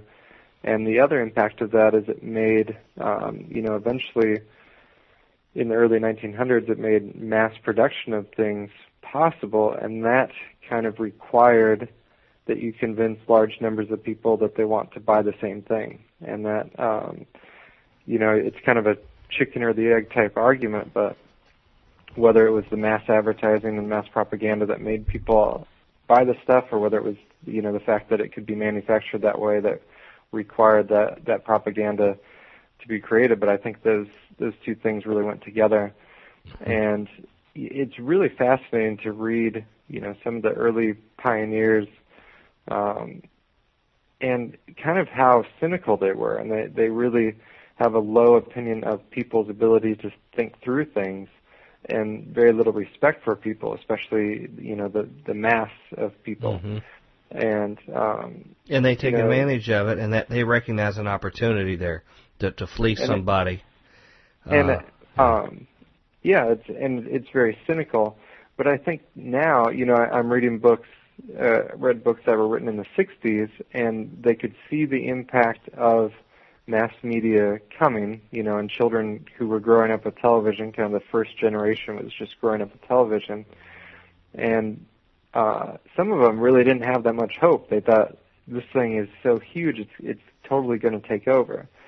And I think one of the questions that I still haven't resolved in my own mind yet, and I think, has yet to be played out, is whether or not the internet and, kind of small type media things, whether this is actually going to change things in a real, positive way, or if, the system will kind of find a way to incorporate everything in. But I think, the internet, the ability to kind of strip away the media conglomerate from information is important. And it's, I know I could speak for myself and you guys, we don't really have an agenda. We don't have advertisers telling us what we can and can't say. Our budget is exactly zero. Right. Yeah, our budget is usually in the negative. It's like, well, how much money did we lose this time? But now if you sell a 2-book set, we can go get a sack of castles, right? Gross. Yeah. Gross. So. And go celebrate. But it's funny is that what you're studying, this kind of what has evolved into a pseudoscience, is being used by our megachurches to market megachurches. When we had some new ones marketing in our neighborhood here, and you could tell it was all corporate research on what they said, who they targeted, the buzzwords that they used, how they're going to fill a niche for this or that, even all the graphics, everything that looks. Our Christian bookstores are all based upon demographic data on what they think will be big sellers. It's not the case of, well, let's pray and let's see what God would tell us the body needs to hear about. It's what is ringing the cash registers. And so this doesn't just affect the general public. This is right in the heart of where the money changers are in the temple. Yeah, and there's a couple quotes related to that from books that I've read. One of them, Jockey Lewell says in the book Propaganda that the church has to choose whether it will choose to embrace propaganda, and he said in that case it will no longer be Christianity, or it will reject propaganda and then it will be pushed to kind of the edges of society and kind of cease to be relevant. Mm-hmm. And I think we've actually seen both of those. You've seen, the aspects of Christianity embrace propaganda and embrace television and everything else. And the real Christianity, or I would say more pure Christianity, is kind of pushed off to the edges and isn't nearly as much of a cultural force as perhaps it used to be. We're off into our caves. And those people don't get invited on Larry King, for example. Right. They're not the ones that become the Oprah of the religious community. And so, we're in our caves. Thank goodness the Internet still has some caves where you can hear people, but they're going to probably roll some big boulders over it before too long. And so this is a golden age where people need to go get this information, download it, put it on their hard drive, or put it on some kind of permanent medium before it's gone. But I think, and so people don't think I'm so, hopeless or negative about things. If you look at the way Jesus conducted his ministry, if he had a PR person, they would have been pulling their hair out because, every time he got What do you mean you rejected the religious rulers of the day? You can't do that. Yeah, exactly. He would say something that people found offensive, or people didn't understand, and the big crowds would go away until the next time he would start healing people and taking care of people. But it's interesting that in his disciples you see the different kind of political elements. Peter was a zealot and wanted to take over things by force, and you had, I'm sure Judas was had different ideas on how to run things, more of a money-making operation. So there's, you could see kind of the same elements playing themselves out now. So. Well, we need to say goodbye for now, but in closing, could you tell our listeners how they can get your book or the 2-book set, and also how to get a hold of your blog? Okay. The blog is at masspropaganda.com, but most of my posts are also up at sycamore3.blogspot.com, and along with mine, then you can see some of the other great stuff. You're a headliner there, right? Robert Hyde and the others have posted up there. So, and then the book set, you can go to the Future Quake website, and there's a link there to kind of an online shopping cart thing that I have, and or you can go to eugenicswars.com. Basically, if you're looking for it, start at the Future Quake site and go from there. And it's $29.95 and plus I think $3.99 shipping. And you have no idea how excited I get when I get a book order for one of those things. So you'll get it personalized from me, personalized and signed. And also, Dr. Future, we were talking about possibly thanking the people that order on air. So yes, and you get your name mentioned on Future Quake. Oh, that's right. That. And you know what? I don't have the list in front of me, but I will read those off, and I think you send those to me. We've only had a few come in so far, but I'll go on and get those read so they will be memorialized. And I wish we could send them something else more significant other than that notoriety, but it probably gets them on the Department of Homeland Security red list. That's the only bad thing.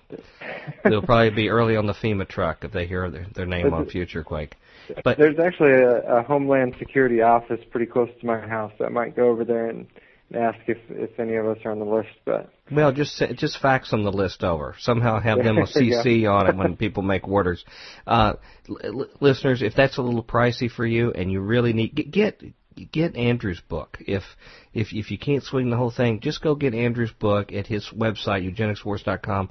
Please get his information one way or the other. I can't recommend it more highly. And I think we will be looking forward to seeing you also at the Politics of Religion conference. Absolutely, yeah. I'm looking forward to it, and it's a good motivation for me to get all my research in order and ready to present, and I'm looking forward to hanging out with you all again. And if somebody really was offended by something in your book, they can take a swing at you live there at the conference, right? Absolutely, yeah. We might even, if you want to throw tomatoes or whatever, you got to show up to the conference to do it. So. Just form a line if you're going to do that. Brother Tom, any last words before we say goodbye to our friend? Can't wait to see you, man. It's going to be a party. Yeah. Brother Andrew, thanks for coming. We look forward to talking about some stuff on masspropaganda.com, and we're so glad that you're still pushing the plow here, because your work's going to have a big impact over here at the Quake. Well, thanks a lot, and thanks so much for having me on the show. I enjoyed it. Well, thank you so much for being with us. Okay, we got 2 mini interviews for the money this week. It's a twofer. Twofer. Say up there in Philly. So they didn't have to hear us. Yeah. Twofer. Well, that would be like more up in the Northeast, wouldn't it? Yeah, well, that'd be... You can't get that from here. Yeah. You know? Something that we could get is some stories from you. We can have an abbreviated tomorrow's Tremor. Right. If you'd like to have... if people aren't too winded out there from... breathless. Hearing our other friends. You got something quick to share with us? Yeah. Bob Boyce's unrequested Vera chip and associated tumor removed. This is via PESN and .com. There. Okay. Yeah, it's a website that's for like alternative energy products and things like that. Boyce finally had the second Vera chip implant removed yesterday with the associated tumor. This time, the surgical staff documented the implant with photos, and the surgeon placed the foreign body in a specimen container and sealed it to establish chain of custody evidence. And unfortunately, it is radio, so I can't show you the photos, but it's there. You know, they show various things of like, you know, a little Vera chip with a little wire and the glass bottom and the whole thing. Right. Last year, we reported that Bob Boyce, the highly revered inventor of ultra-efficient electrolysis systems, and of a self-charging battery circuit harnessing energy from the environment, had contacted terminal cancer, and that the originating point was a VeraChip microchip that someone implanted in his right shoulder without his knowledge or permission. He had a chip removed, but it turned out that another chip was still in there, implanted deeper, as confirmed by an X-ray. He's lived with that one for a year, but finally had it removed yesterday at the Fannin Regional Hospital in Blue Ridge, Georgia. The Fannin surgical staff took photos as the chip was removed from the tissue and placed in a specimen container labeled foreign body and sealed by the surgeon. The blue color of the tissue is from a dye that was injected to mark cancerous cells. Such chips have been documented to sometimes instigate tumors where they are implanted, as was the case with Boyce. Boyce posted photos of the process on his website along with the comment, "Some have said that this VeraChip was a figment of my imagination." Well, this, quote, imaginary, unquote, VeraChip removal was documented on film by surgical staff. And he put some photos of, you know, them pretty much in mid-surgery. He's got his arm open and in there digging a chip out. The first time Boyce noticed what turned out to be the first of 2 chips was in early April 2009 when he was working with a former associate, Bob Potchin of Pre-Combustion Technology Incorporated, now The Cell, who he first met in July of 2008. Potchin, formerly with NSA, was implementing Boyce's hydroxy gas booster technology into a product to take to market. Their relationship had been growing tense, and Boyce was preparing to depart. After drinking a, quote, refreshment drink, unquote, Potchin provided, Boyce had fallen asleep at a desk at PTI's office pulling an all-nighter. When he awoke, his right shoulder felt like it had been numbed, and when he rubbed it, he noticed a small, hard lump there. Having recently had some benign skin cancer removed, he assumed it was just another tumor, thought no more of it until the skin turned red and his shoulder became very sore many months later. Wow. So there's a poor soul who got... This was intelligence and industrial espionage that they think caused this? Nobody's really sure, but that's sort of what they seem to be leaning towards, where somebody decided that they needed, for whatever reason, VeraChips in his shoulder, and so they... According to what he seems to be implying is that somebody drugged him, possibly this Mr. Potchin. And what would be the purpose of the chip? I mean, could they track him if he went to some other country or something like that? It could be. Or is it just that when you recover him, then you can confirm that's him? Or it could be. Or is it like RFID, where like if you walk past an RFID reader, it says he's here? Yeah, it could be. Could be all of those things, or it could be. You know, this whole thing about him getting cancer. Maybe they wanted to alleviate him without, bullet holes or something like that. Right. Well, probably a good idea for all of us to check. You know, they would say check for ticks when you've been in the forest. I got this lump on my arm. It's scaring me now. Well, we need to get Dr. Roger Lear on. He does the alien implant dissections. Yeah. And we could have that checked. Or we need a home x-ray machine, one of the two. Yeah, I have to go talk to my chiropractor about that. Well, I don't mean to be light of that, because these marks are going to be the wave of the future. Mm-hmm. The government will find some excuse to justify how we all have to have them. Mm-hmm. Yeah, right now they're doing it for trial, like, something for the plague, or if you've got bird flu or that kind of stuff. Mm-hmm. And nobody's buying that stuff, so they'll keep coming up with a more dire circumstance to justify it. So, well, I got something else for you to be concerned about. Great. And I'd like to get your take on this story, okay? So I want you to tell me what you think about it. The title of it is from WorldNet Daily. It's called Imam, Baseball, and Apple Pie. Are you eating food sacrificed to idols? American pastor sounds alarm on supermarkets, restaurants. Whole Foods is amongst a growing number of U.S. companies offering Islamically permissible halal products at its stores. When you bite into a delicious pizza, succulent sandwich, or luscious lamb chops, you are possibly eating food that has been sacrificed to idols. An outspoken American pastor says yes, and he's sounding the alarm for Christians to be aware of the Islamic influence he calls backdoor Sharia, now nibbling its way across the fruited plain. I don't even know where to start. This is... Go ahead. Keep at issue, says Mark Biltz of El Shaddai Ministries in Bonnie Lake, Washington. I assume that's probably like, I don't know. I assume it was a Messianic Christian thing, but he says eating food at issue is eating food that's halal, in other words, lawful or permitted for the Muslim diet. Muslims join many Jews and some Christians in avoiding the consumption of certain animals such as pigs and birds of prey. But those of the Islamic faith also have their meat blessed in the name of their God, Allah. From the Christian standpoint, Allah would be an idol, Blitz told WorldNet Daily. For what does the Bible really say about what's considered food and what isn't? Let no man judge you on what you eat or drink, Yeah. New Moon festivals, all that stuff. Actually, there's a little advertisement in this story. Sweet. Embedded within the story. It says, what does the Bible really say about what's considered food and what isn't?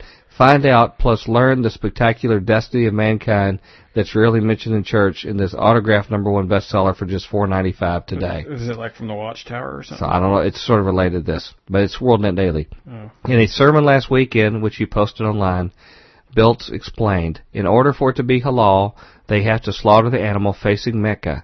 They have to say this prayer about Allah is great and greater than all other gods. Muslim can only eat food that is halal after it has been sacrificed to their idol Allah and with Allah's name prayed over it. You could be eating beef, chicken, etc. offered up to Allah and not even know it. I can just imagine at a Passover Seder, the caterer, unbeknownst to anyone, is serving halal meat. It could be on your pizza without you knowing it, or at your favorite restaurant. This reminds me of the article that I read in The Onion a couple of days ago, where it said that Muslims were now sending hardworking, normal, moderate Muslims over here to lull us into a false sense of security. Yeah, they had that on Onion TV, too. They had an actual story of the same thing. Yeah, it was part of their plan. It says that people don't realize they could be eating meat sacrificed to idols. And then he notes the New Testament instructions warning Christians, stay away from the food that's been offered to idols, which makes it unclean. Any kind of sexual sin or eating animals have been strangled in blood. Acts 15:20. Repeated in Acts 21:25. Biltz quotes directly from the Muslim-run site titled The Islamic Guidelines to Slaughtered Animals to let Christians know some of the procedures involved in making sure meat is halal. According to author Mufti Muhammad Ibn Adam, some evidences regarding the necessity of pronouncing the name of Allah when slaughtering. Allah Most High says, eat not of meats over which Allah's name has not been pronounced. That would be impiety. So one thing that I've noticed that we're sort of lacking is any actual evidence that this has gone on anywhere. Well, there's food being offered that's halal. Okay. I don't know if they always do this. Of course, Well, so what? We hear a lot of things here about what Islam is. Yeah. Yeah. Well, oh my gosh! Costco is among a growing number of American retailers offering halal food to the public. This is coming to a store near you. This is all over, said Biltz, who's concerned about restaurants offering halal meats. You won't know if the food's halal unless you ask.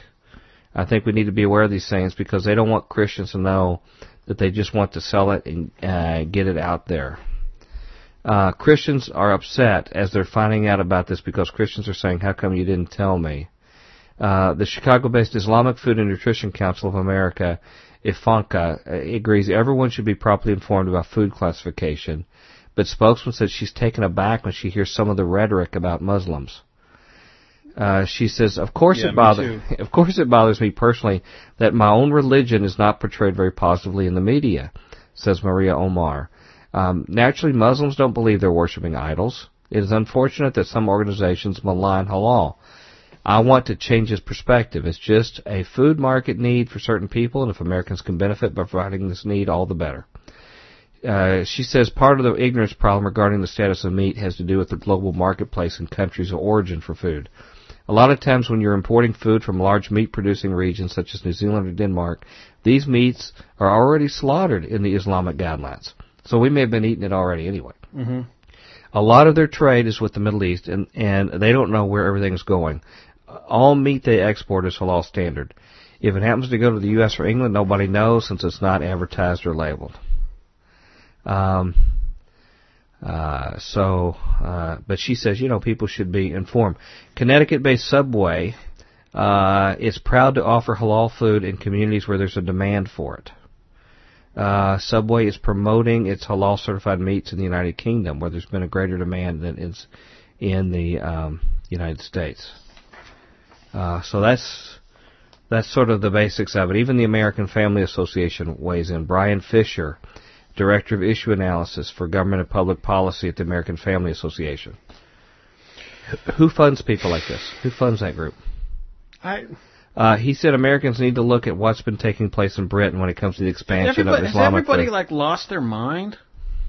Seriously. It seems to me the Bible is look, you can eat what you want. Yeah, they say some chicken butchers in the UK slaughter chickens using an automatic circular saw while a tape recorder intones the Islamic prayer. I kid you not. So that's our main concern that we have in our country is this kind of thing. Yeah. McDonald's admitting selling halal chicken in the UK without telling its customers in chicken McNuggets and McChicken sandwich. Well, that's simple. Don't eat there. But McDonald's and Walmart are now selling halal products. Whole Foods is doing it, including frozen Indian entrees called Saffron Road. Campbell's Soup caused a stir when it launched an expanded line of vegetarian soup, all certified as halal. Which, if they're vegetarian, I assume that just means it didn't have bad stuff in it for Muslims in it. So, anyway, it says, interestingly, the animals acceptable for Muslims to eat are in accordance with numerous scriptures from the Christian Bible, which also classifies creatures such as pigs, shellfish, and those with paws and reptiles as unclean. Where in the New Testament? I'm sure they give copious references to make a blanket statement. Leviticus 11 and Deuteronomy 14. Although we know some Christians who believe we're still supposed to obey the law. Okay, so. yeah, I don't agree with that. But, yeah, right. Yeah. So, Bill stresses he's not against halal food. Halal stores are Muslims. But says Christians may want to know what they're eating halal food. It's not much a religious thing, but an awareness thing. I have a couple comments, if you'd like on that. I can't even... I didn't even know where to begin, so why don't you lay it on us? Okay, those passages are in Scripture, and they're correct, and that was an environment where, you saw these pagan gods, and you went out of the market, and they said, hey, this was offered to, who God, do you want to eat it? But they're ignoring the whole counsel of God, because what did Paul say? Paul says, when I go, I don't even ask whether it's been sacrificed to idols. He would not ask. But he says, if someone says that, this is or that's been sacrificed to idols, and I think a brother will stumble, then I consider the context of the situation. Mm-hmm. He says all things are meat to eat. He says we're at liberty to eat all things or not eat things. Sure. But it's all about the context of a brother stumbling, which was not mentioned in here. So Paul would have issue with this, I think. You know, I would wonder in interacting with some of those groups. I find that they draw, in order to get around that, they say, well, Paul really is something different, and he's sort of an aberration of Christianity. Well, which makes a whole other kettle of fish about theology when you start doing that. Well, here's the other thing too, and people will say this is a bad analogy. Not only do Christians eat kosher food all the time, but they think it's sort of cool, sort of chic to do it. If they eat like a kosher hot dog or they eat other kosher food or whatever, they think that sort of makes them sort of like extra special Christian because they've eaten this or that. And I'm not getting the people who feel convicted that way. You know, that's your own conviction with God. But I'm just talking about people who don't have those convictions, but they think it's sort of cool to eat, you know, kosher food and things like this, not realizing that, you know... They're doing the same thing. Well, the same rabbis, and this is going to get me in big trouble, the same rabbis who are doing these blessings follow the Talmud that says our Savior is boiling an excrement in hell. According to the citations I've read. Yeah, calls him the whore son and the, you know, terrible things. Yeah, I mean, and that's what they teach while they're doing that. Okay? Now, just because they're doing that, I don't hate or despise or afraid of all Jewish people because of that, and I enjoy... They're coming over the gates, look out, oh my gosh, no. And you know what? There were times when Christian culture was like that and did that to the Jewish people and did it terrible, and they spread all these kind of fear kind of things like this. You know, and now we have another thing where somebody is fixing food so it can be within their moral conscience of what they feel like, you know, to God or what they've done. We don't know when we don't know what it is, you know, don't care. I just don't get it. It's like they're trying to find something. We're trying to figure out some kind of excuse to hang all of them. Sure. Is it like, something we can do to get them and keep coming up with some kind of... You know, like the Nazi scare and all that stuff. Now, and it is naturally scary. Yeah, it's naturally scary when America has been so isolated culturally. We have been so completely insular that when we have other cultures coming in that have these different traditions... You know, a lot of parts of the country, if you have a Jewish family come in and have Jewish traditions and things, that makes them uncomfortable. And that's always been a traditional thing of tension in a society, you know, when you have somebody like that. Now we've got this coming in, and people are feeling very uncomfortable that people have different convictions or belief within civil society, get nothing to do with endorsing the religious positions of these people. You know, where they are. I mean, that's a whole other issue for us to address. But they feel like they're taking over. They're coming in and taking over. Suddenly, there is food available to accommodate their religious convictions. You know, this might be a little bit too strong, but I really think it kind of shows which kingdom you're wanting to advance when you're trying to fearmonger and seize a civil control over something.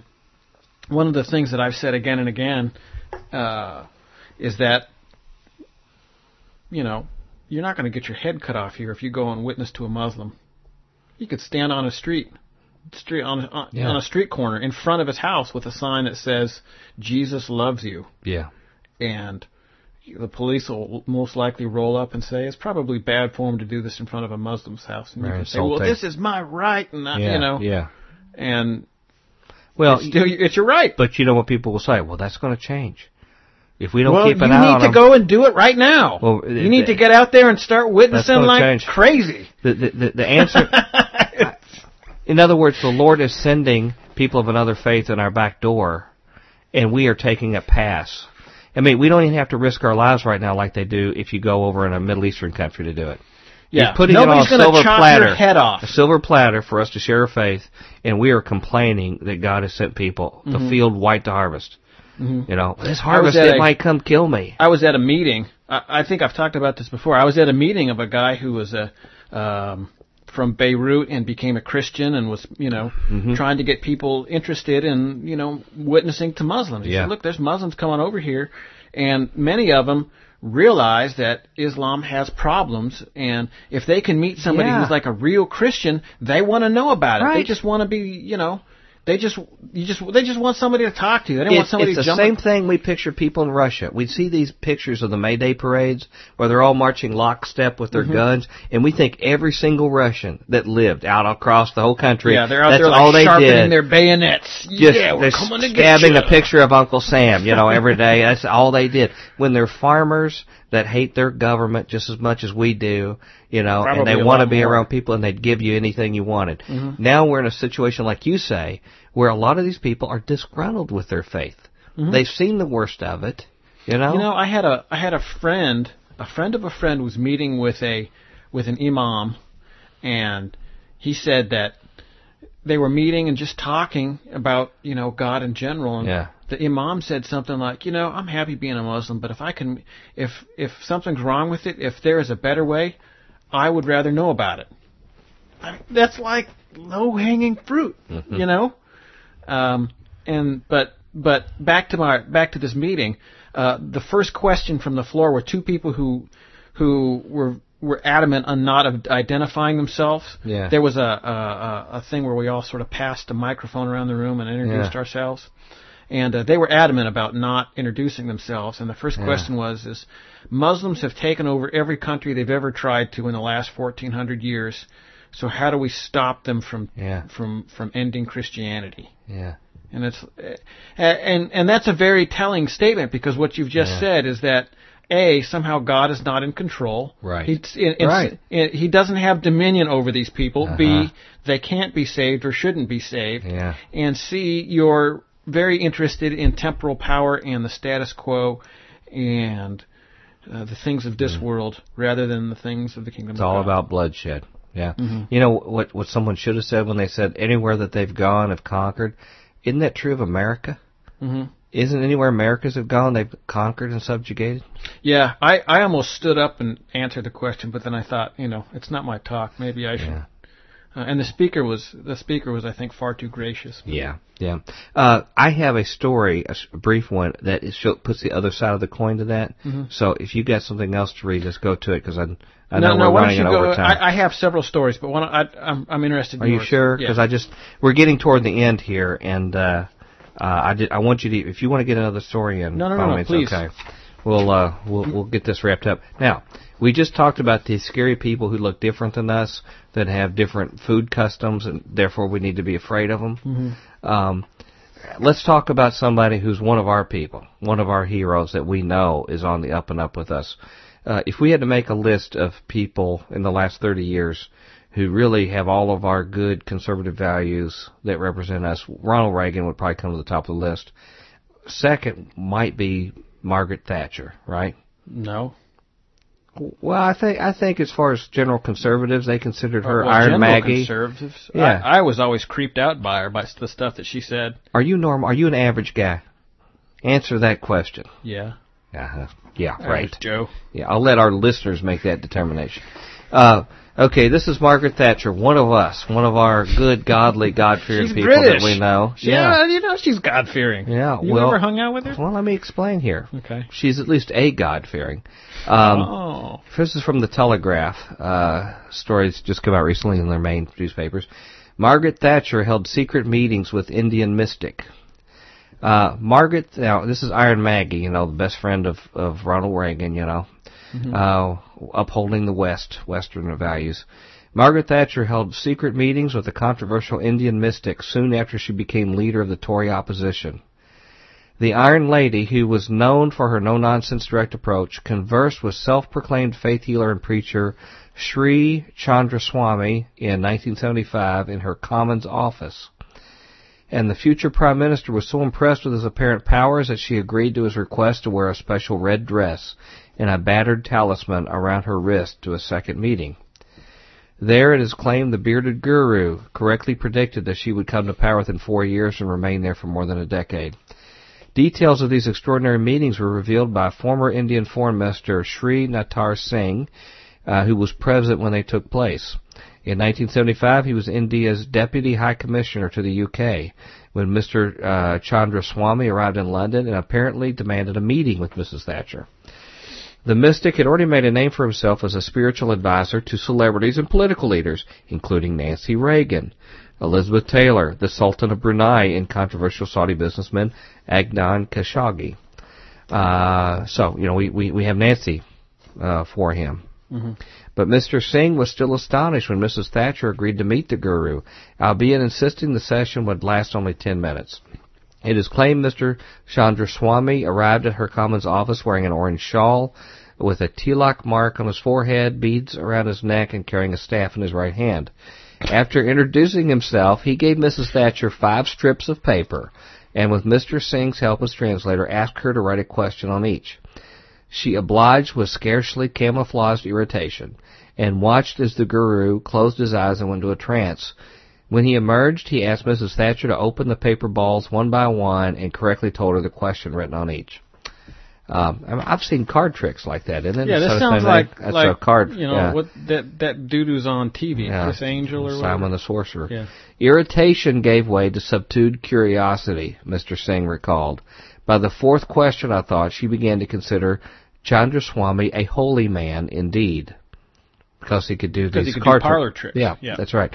Chandraswami was like a triumphant guru and took off his slippers and sat on the sofa in the lotus position. I was appalled, but Mrs. Thatcher seemed to approve. She asked more questions, and in each case, Chandraswami's response overwhelmed her. The mystic cut short the meeting when he announced that the sun had set, meaning he was unable to continue. So the Western culture that we're preserving, you know, with our great leaders that we revere, this is their great religious commitment. Mm-hmm. That's their foundation that we're preserving in the West versus these people who have weird dietary laws.